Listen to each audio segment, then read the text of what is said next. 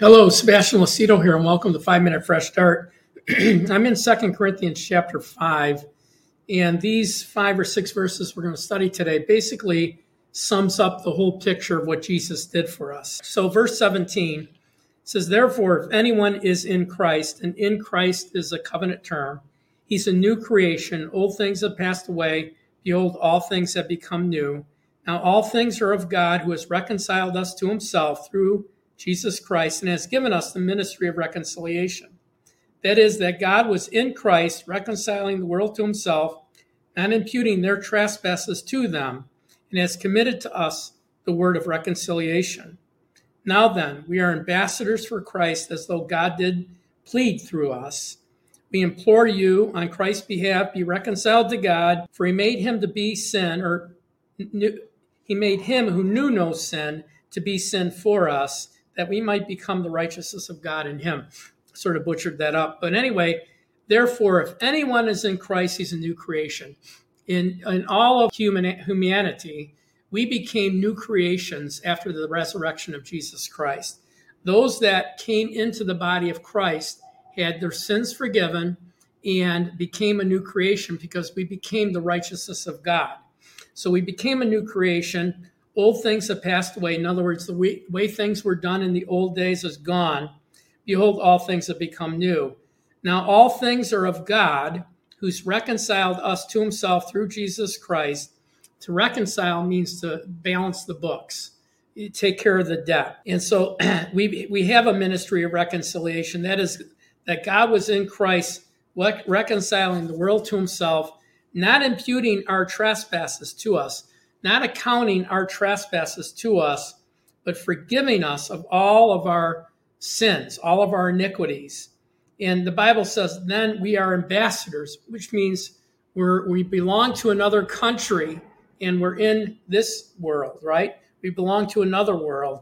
And God pleads through us and implores us to be reconciled to God. But God made him, Jesus, who knew no sin, to be sin. God made Jesus to be sin for us, that we might become the righteousness of God in him. Here's what that means. That means that we are as righteous as God is in our spirit.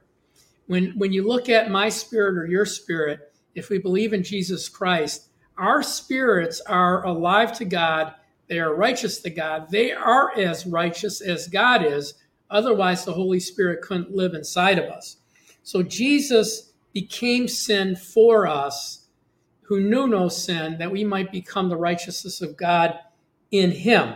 And so that means that Jesus accomplished God's gospel plan, which was to take my sins, my iniquities, my unrighteousness away from me so that I had direct access to God and God had direct access to me. Same with you.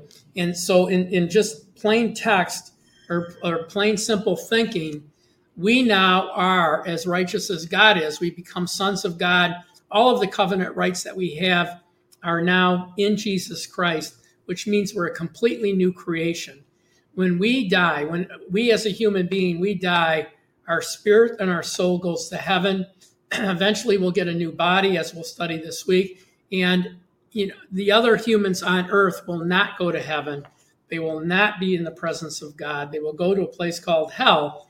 And so this is the great privilege that we have. This is why Jesus was born into the earth.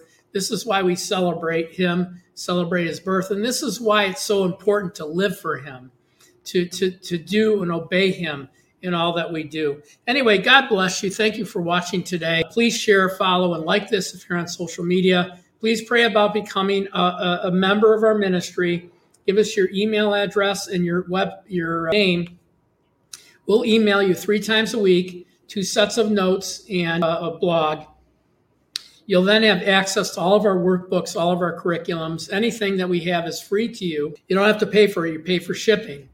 And then pray about becoming a partner, $10 a month or more. We're praying for $425 a month donors to help build the foundation of our ministry.